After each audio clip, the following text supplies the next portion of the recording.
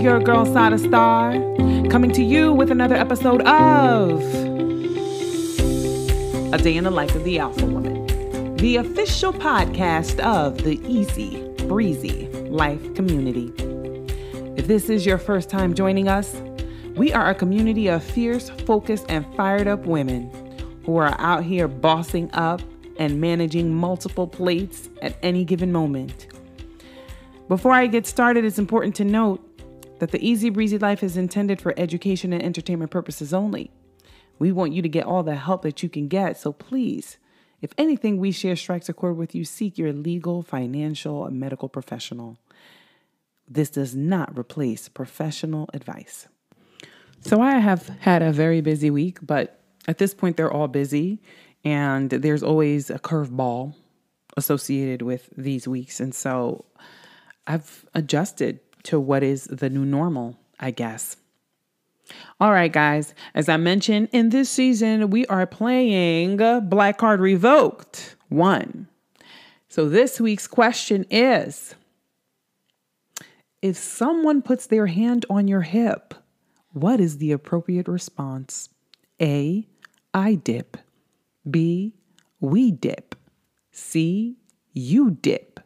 Or D, all of the above.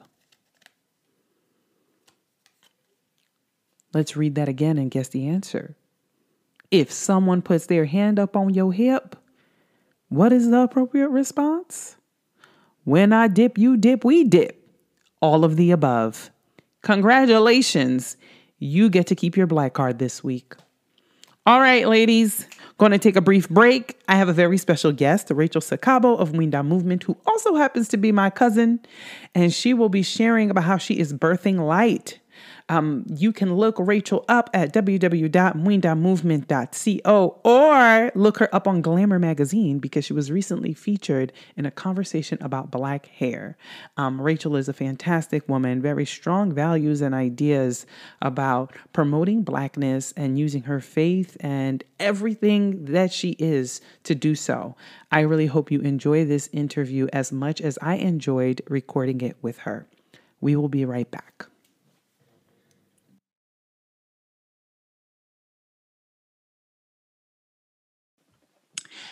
And we are back. Joining me today is Rachel Sakabo of Mwinda Movement. Rachel has overcome life's varying adversities with an unwavering optimism. As a Congolese-born immigrant in America, Rachel's duality in cultures has allowed her the flexibility to understand and address the needs of Black people within the diaspora. Her heart for and call to service has propelled her into birth work, facilitating a healing through the light that has been her faith. Where she has been, is currently and will be, has been a practice in action to the call of her higher power. Wow. Hello, Rachel. Hi. Wow. Okay, so I start these interviews by telling people how I know people. So, folks, Rachel is my cousin on my mama's side. Mm-hmm. And what I think is interesting in Mwinda Movement is like, that's you. And I think your bio was so on par, right? But also as I was reading your bio, I'm like, something in my mind went, meet Rachel. What is interesting about how Rachel and I know each other is that she is my cousin on my mother's side. And we all kind of grew up together and then went through a period of disconnect. And then most recently, I want to say this year before or during the pandemic, I cannot remember which month it was specifically, you moved back to New Jersey and we had a chance to reconnect, which I really think is God reconnecting certain relationships. For me in this season of my life, but also as I read your bio, I was just so impressed by the woman you've become, right? Like your bio read like a becoming bio. So why don't you start by telling our listeners a little bit about who you are, what you're about, and go into what is Mwinda Movement? I'm glad that you said, the woman that I'm becoming, right? I love to speak in the present tense. I don't ever like to believe that I've arrived anywhere yet. I'm a forever learner. And, we don't arrive until the day that we are called back up, to our Heavenly Father. And, so I always want to stay in that posture of constant learning. So a little bit about myself, I feel like that's a lot of stuff. That's a very big question, but I'm like anybody. I'm a Black woman of not just Congolese descent. I was born there. I'm an immigrant woman in America, out here trying to what is it? Trying to make $1 out of 15 cents, But Mwinda movement in particular, just, fast forward to that part of my life right now, is born out of the training that I took as a doula, that I thought was just going to be something supplemental that I would do, occasionally. But because of the pandemic and the loss of my job because of the pandemic, it's just unfolded into this is your moment now. Do this now.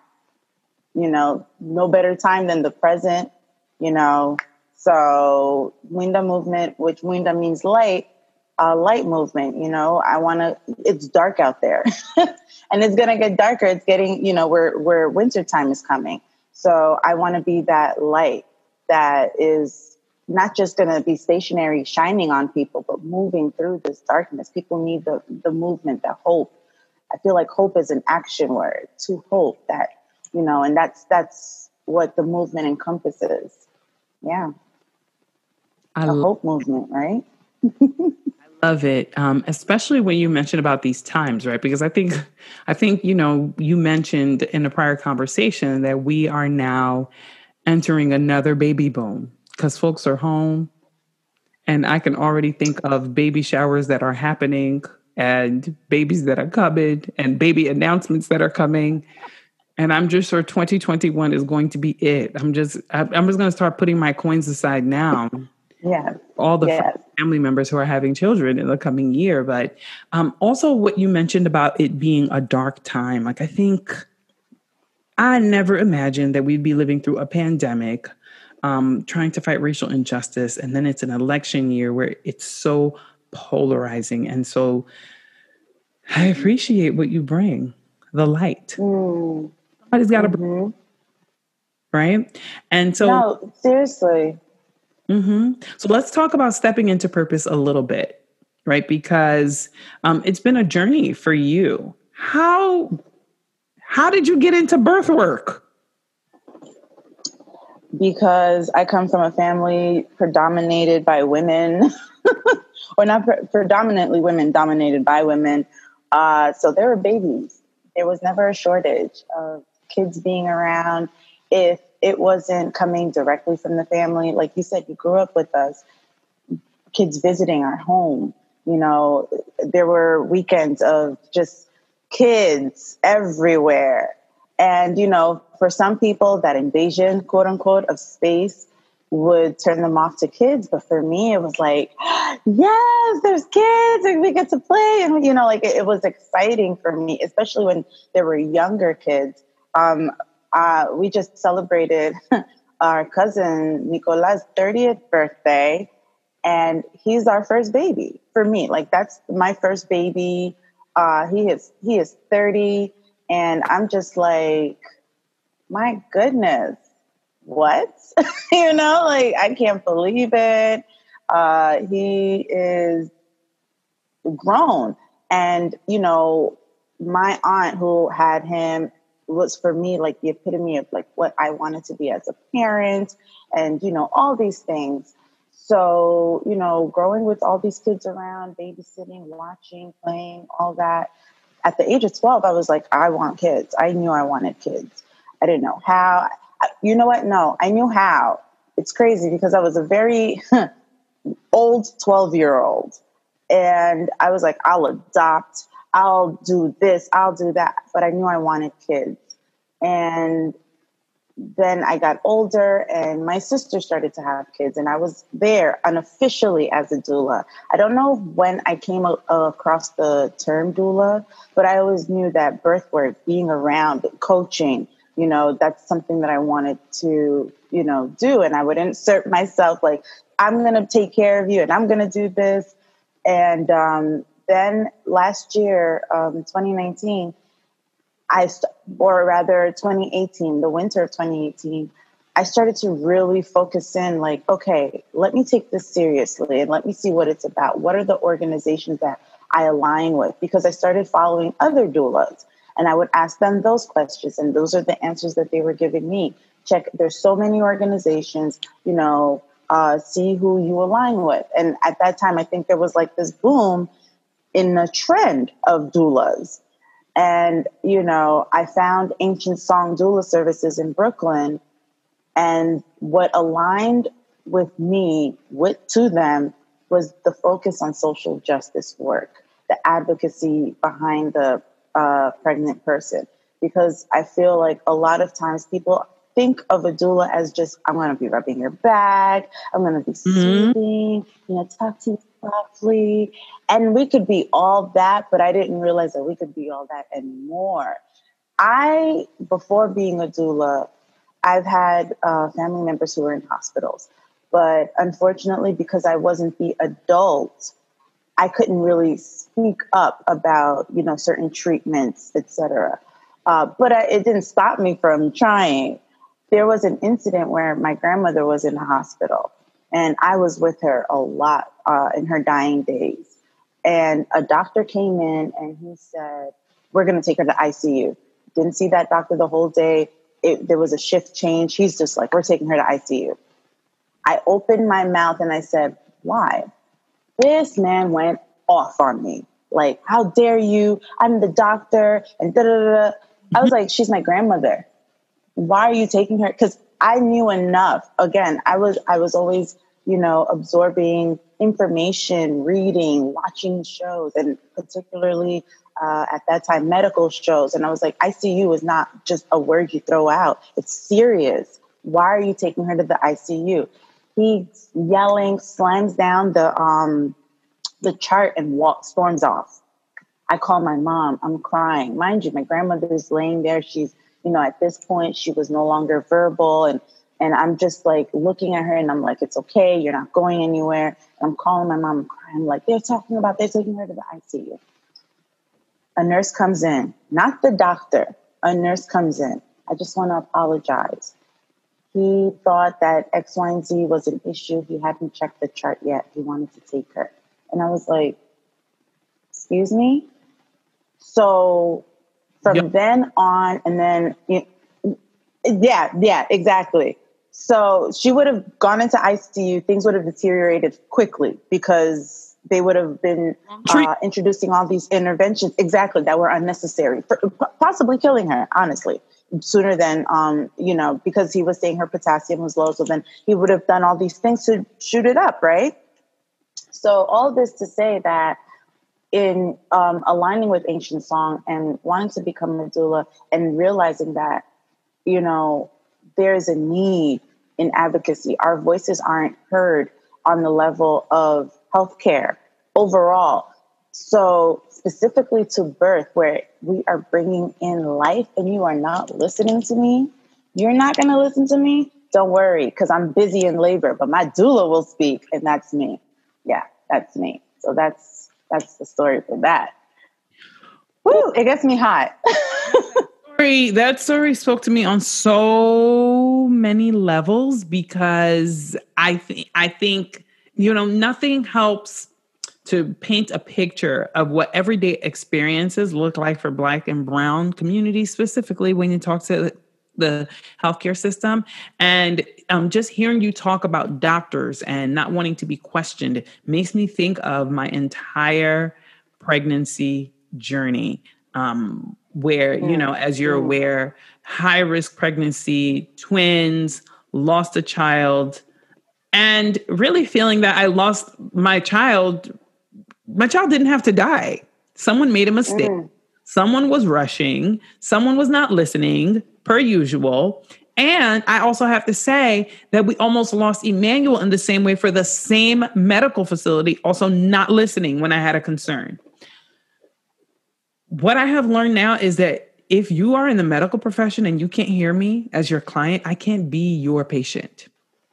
If you cannot hear me, you can see me, you don't understand what's happening here, I don't want to talk to you. And you're right, because there's this attitude sometimes of certain doctors, not all, right? Not all, but of this godlike deity. You're not a deity. Go practice.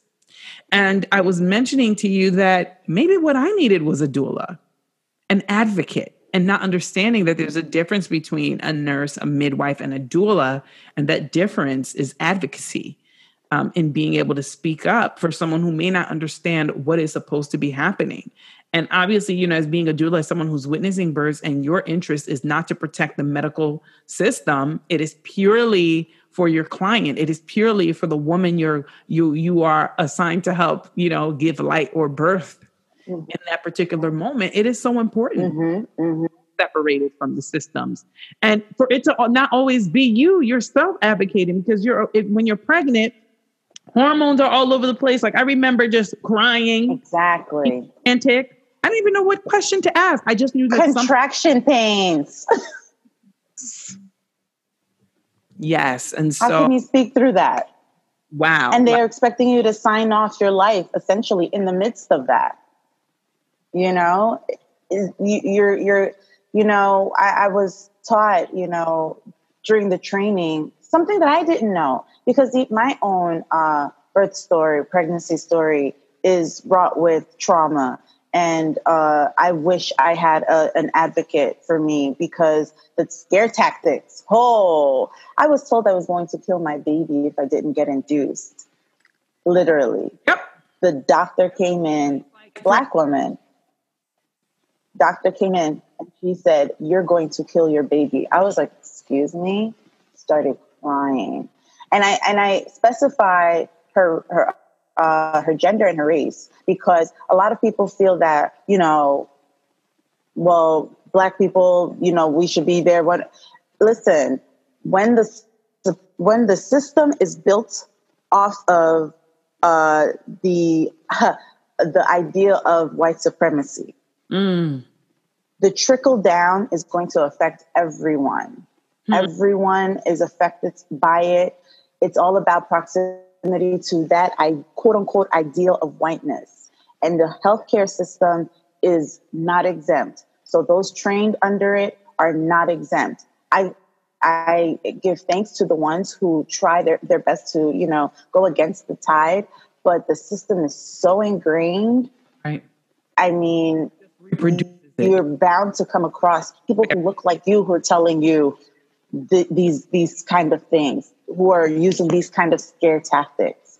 So, so I remember coming in for my labor, and I'm in the middle of labor, and I have to sign this paperwork. What we were taught was, you can do hospital visits, tours. You can ask in advance for the paperwork so you can go over it, and you can dispute things, because what people fail to realize is policies are not law. They are just policy. You do not have to agree with everything. So just going in educated beforehand, but not everyone knows that. And a lot of times it's last minute stuff, but that doesn't mean that you still can't advocate for yourself. And this is why putting the word out there, this is what a birth worker does, in whatever capacity a birth worker, because birth workers are midwives as well. Birth workers are us, the doulas, or, just the support. We just, having informed consent and having your team around you know that, okay, this is what I want, this is what I don't want, and this is how I need you to speak on my behalf when I cannot. So it's so important. I just, the benefit of it will save so many people. Wow. We're out here saving lives. You're saying a lot. You are saying a lot. And so, I think what you're hinting at here is that doula is also a form of activism. without form. Absolutely. I hope I'm not hinting. I hope I'm just flat out saying that. I all the way. I can't, for me, something happened to me in 2015 and it just, the switch. I've always been like that though. Like it's always been in me. Like since I was little, it's always, right? But I've always been more quiet about it. Yeah. I'm not so quiet anymore because I'm over it. I'm done. Life keeps throwing things at you, right? And the trials and tribulations that come, I feel like those are fair. What is unfair is the compounding of those trials and tribulations by outside sources. That is unfair. So rather than me sit quietly and, take all these, trials and tribulations, like, meekly, I'm going to pray about it. I'm going to pull a Jesus, flip some tables, crack the whip. Like, I'm done. I'm not doing this. You're not going to be all on me, telling me X, Y, Z, and just, I can't go into the night quietly. I can't. I have to speak out. I have to speak up, especially if I have all this information. It just doesn't make sense for me. I can't. And I'm going to scream it to the top of my lungs. Or sometimes, I don't have to speak up. Like, I don't have to yell. I feel like I have a commanding enough voice. And I'll just be direct. What I hear about you so much is that your delivery is always at the same tone. You've been like that your whole life, though. Like, I feel like that's a gift. Daria. Yes. Da, da, da, da. But you see how that thing has become a gift in the work that you're doing? Because it's so easy sometimes to label people as angry Black woman. If you raise your voice, Yep. or get upset. We've seen this on TV. We've seen it even with Serena Williams showing any emotion at all. And all of a sudden she's unruly and many other white counterparts have done the same thing. Right. I think for you, it has become another layer of strength for you where we're not going to get distracted by my body. I'm not going to allow you to say you were distracted by my body language or tone. I said what I said, and I need you to hear it clearly on this recorded line. That is absolutely it. I used to get not teased. My coworkers at my last job used to, they respected me for it, but they were like, "Wow, Rachel, you have this really calm, intellectual kind of way of tearing people down." I was like, "What? I'm not here to tear anyone down." They're like, "No, like when our bosses, when management would come at us sideways," and I would very calmly just put them back in their, compartment. Like, we're not doing that here. We're just not. And I'm going to tell you why we're not. Very calmly. But then now that's insubordination, right? Because even though I'm not yelling, it's my tone. Like you said, my body language. Like they comment, like, "Why aren't you smiling?" I said, "I smile for the clients. I'm not here to smile for you." And it doesn't mean that I'm upset either. We're not kicking. We don't have that relationship. As I get older, I'm getting clearer about my boundaries, about how I interact with people, because what I don't want is for you to get the wrong idea. And I think a lot of that has to do with my upbringing in New York, because walking down the street, "Ayo ma, oh, you can't smile?" I can't. I'm not even going to look at you. I'm going to keep it going. Like just that. And it's that outer shell. It doesn't mean that inside I'm not soft and caring and nurturing. Otherwise, I couldn't be in this line of work. It's that I have to protect that softness. Yes. I have to. Yeah. That is so something that I too have been thinking about, of saying, like, I need to be able to meet people with the work that I do and helping women to be able to love on them and open up so that I can connect with what their vision is. And I have become so vicious about protecting that and detaching myself from anything that might compromise my ability to come on here and do it with a pure heart. Yeah. It's saying no to a lot of things. A lot of things. Yeah. But I think what you mentioned there was good, right? You got a lot of training in Left Rack City. Yes, Left Rack. In Queens, New York. So talk to me, if there was one coming, just one, because I know you got many, some of which we were a part of. One coming of age that you say would be a defining moment that changed the way you saw the world. Coming of age? Oof. It's so funny because I was talking about this just yesterday with Naomi, my other cousin, and it's surrounding with the line of work that I'm in, and it's a little triggering. So I was 16, not in a good place mentally, not understanding the things that were going on in my mind, not understanding the scientific end of it, not really trying to accept the spiritual aspects of it. So I was just in a tailspin. So that translated into me showing outward signs of disinterest or sluggishness or whatever the case. And my mom, she, African parent, not really knowing what to do, was the first thought was, you're having sex, I got to take you to the gynecologist. And I was like, I'm not, like, because I wasn't going to school, like cutting school. And then at this point, I wasn't even cutting, because at least if you cut school, you went somewhere else. I was just outright not getting up. I wasn't going anywhere. So my mom was like, no, something's wrong. You're having sex. Something's up. And I'm like, why is that the go-to? But okay.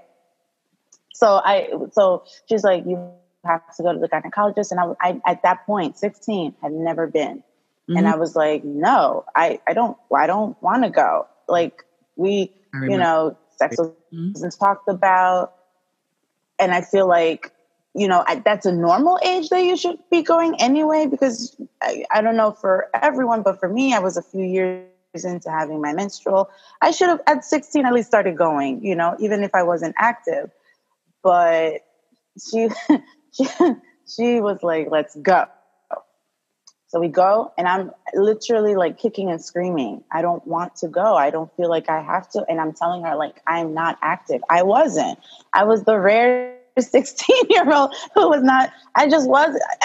Everyone who knew me, my nose was in a book. I had no time for anything like that. My nose was in a book. So right. She takes me to this doctor. I will never forget her name. And say your name. Mm-hmm. There's such a thing as medical violence. There is such a thing as assault in that context. How traumatizing. Completely. Like, if they didn't know what, and mind you, after the doctor did her absolutely incredibly inhumanely rough exam, goes and tells my mom, I believe her. I don't think she's active, but she doesn't have she doesn't have her hymen, but that could be a myriad of reasons why. Like, there are myriad of reasons why, she wouldn't. Not an indigenous village somewhere? Okay. This is the United NYC. Okay. Of America. Yes. It was the year 2000. It was the year 2000. And I just went into a deeper hole at that point. But now in the line of work that I'm in, and having that reference point, maybe at that moment it wasn't coming of age. Like, I didn't recognize it, but it did change something in me that has led me down this path and gotten me to where I don't want anyone to ever experience that, ever. Young child. My mom, I don't maybe I still have some resentments, but I don't blame her fully. This is what she thought was going to help. You know, like T.I., when him and his daughter, that whole situation, first of all, as a man, I felt like he should have just kept his mouth shut. But, you know, it's not unique to just my mom or to the T.I.s of the world. It's not unique to think that, oh, this is a way to make sure and check in X, Y, and Z. It's not. So when that T.I. situation came up, I was like, oh, so it is a thing. People do this, right? But aside from that, what the doctor did, the treatment of my young body at that time, you know, I couldn't have been the first patient, and I'm certain I wasn't the last, and I'm certain that she's not the first or the last doctor who's still doing this. There are pregnant women who, when they're going in for exams and they're being assaulted, or in the midst of the birth being assaulted. But your lack of knowledge, your upbringing, you think this is the norm. It's supposed to hurt. It's supposed to feel like X, Y, Z. The quote unquote father of modern gynecological medicine was a sadist. So it's not a stretch. It's not a stretch. Who used to do medical examinations on enslaved women. Is this medical? Is this history that you're saying us about this sadism, or is it hearsay? Like you just said that. Yes. Tell us more. I call him a sadist because he was a doctor in the 18-somethings. I'm not sure. They used to have a statue of him in New York. They tore that down during that tearing down of the statues, or they removed it. But he used to do medical exams on enslaved women without anesthesia because, you know, Black woman trope, we can withstand excruciating levels of pain, right? Quote unquote. So that trickles down through generations. And that mentality stays, and it stays in the medical world. In medical books, they have it listed by different ethnicities. Well, they can withstand X, Y, and Z amount of pain. Yes, like the way that we are, it's still ingrained. It's so like deep. It's incredible how deep it is. It's like when the doctor said Black little girls do best in the NICU, so we can pull out this PICC line from your daughter, even though she has premature kidneys. She got this. Yo, all right. So this conversation could go on and on, but I think what you are saying on this call is if the advocacy won't come from outside, it has to start coming from within. And we need people like you who are out here doing this work. I needed somebody like you. In the future, I will be looking for you because it's not only that, like when a woman is going to give birth, the last thing you want to have to do is fight while you're giving birth. Somebody needs to be there fighting for you. And what you're saying is so appropriate. Like, you know, it's not just white doctors or doctors who are not Black who are doing it. Sometimes it's even Black women. You know, saying like, I remember someone saying to me when I was pregnant, high risk pregnancy, hey, pregnancy is not a disability. Get up and move around. And I'm like, yeah, that's why you're not invited to my home. Right? Okay. That I'm not okay. And because you're used to suffering and pain, I should also be embracing suffering and pain. And enough of that. This is why the health disparities are the way that they are. Things that no one else puts up with and is expected to put up with, we've made an emblem or a symbol of strength and courage, as opposed to having the strength and courage of saying, hey, I need an advocate and I deserve to rest. I deserve to have a positive birthing experience. Yes. My child deserves to come in this world and not traumatized. And I say that as a woman who has a son who is still traumatized by touch because of what he experienced in his first year of life. I can't even wake my son out of his sleep. without him responding in a very traumatic way. And so I just, tip my hat off to you, because the work that you're doing, you may not understand. Maybe you do. It's courageous work. And it's being a light in dark spaces, in spaces that, as you were mentioning, where lives have been lost because of people making assumptions and not listening, and devaluing lives because of a profession that was based on saying these races can tolerate pain or hardship at a harder rate than others. Like, well, just because we can doesn't mean that we should be living it. And the fact that you would make that assumption based on race is so problematic. But Rachel, I thank you so much for coming on today. I want you to tell the women a little bit about how you work with expecting parents, because you do have a very inclusive model with Mwinda Movement. How do you work with expecting parents, families, whether it be through surrogacy or other ways, to help them transition their children into the world?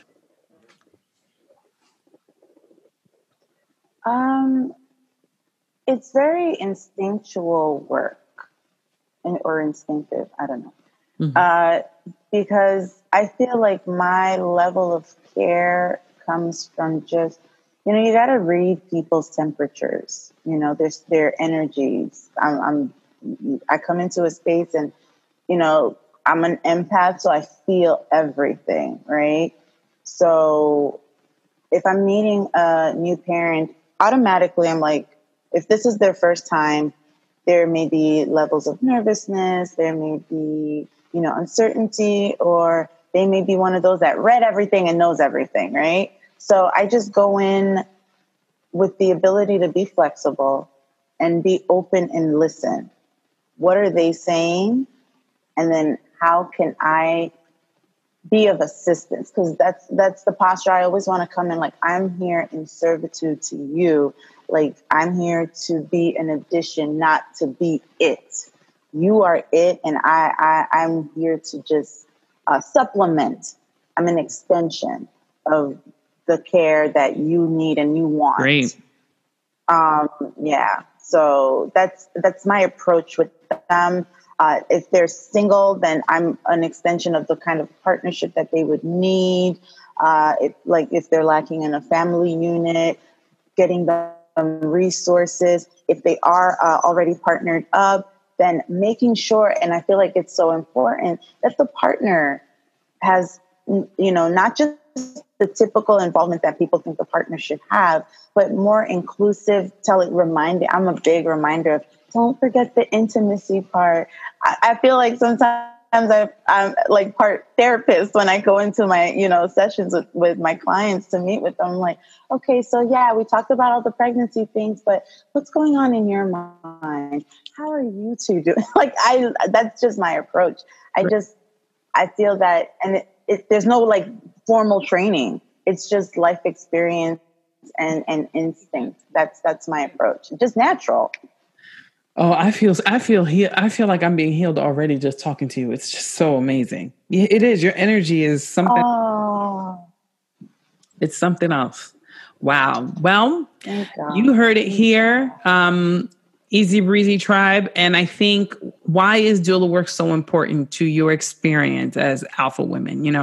As I always mention to folks, the day in the life of the alpha woman, it's really a representation of trauma. You don't just become this stone wall, I'm going to take on the world, Xena warrior princess. It is because life has moved that way. And so what we're seeking to do in this community is to start dismantling that idea, because it being a Christian community, that is not what God intended for us. And while I believe that God validates how we became this way and why it was necessary, he also really desires to see women, and especially in this season, Black women, heal, to feel protected, to feel loved, to feel like they have advocates. And, do I wish that someone else would advocate on our behalf? Yes. But if they won't, we can advocate on one another's behalf. So I thank you for being a part of that, for being the light, or what we call Mwinda in Lingala, for those who don't know what Mwinda means. You can get in contact with Rachel at www.mwindamovement.co or at Mwinda Movement on IG. And the link to all of her details will be in our episode notes. Rachel, thank you so much. Thank you for this. Thank you. Then you know. Thank you. Thank you for giving me the outlet to share. Oh, absolutely. All right. Tune in next week for our next conversation at A Day in the Life of the Alpha Woman.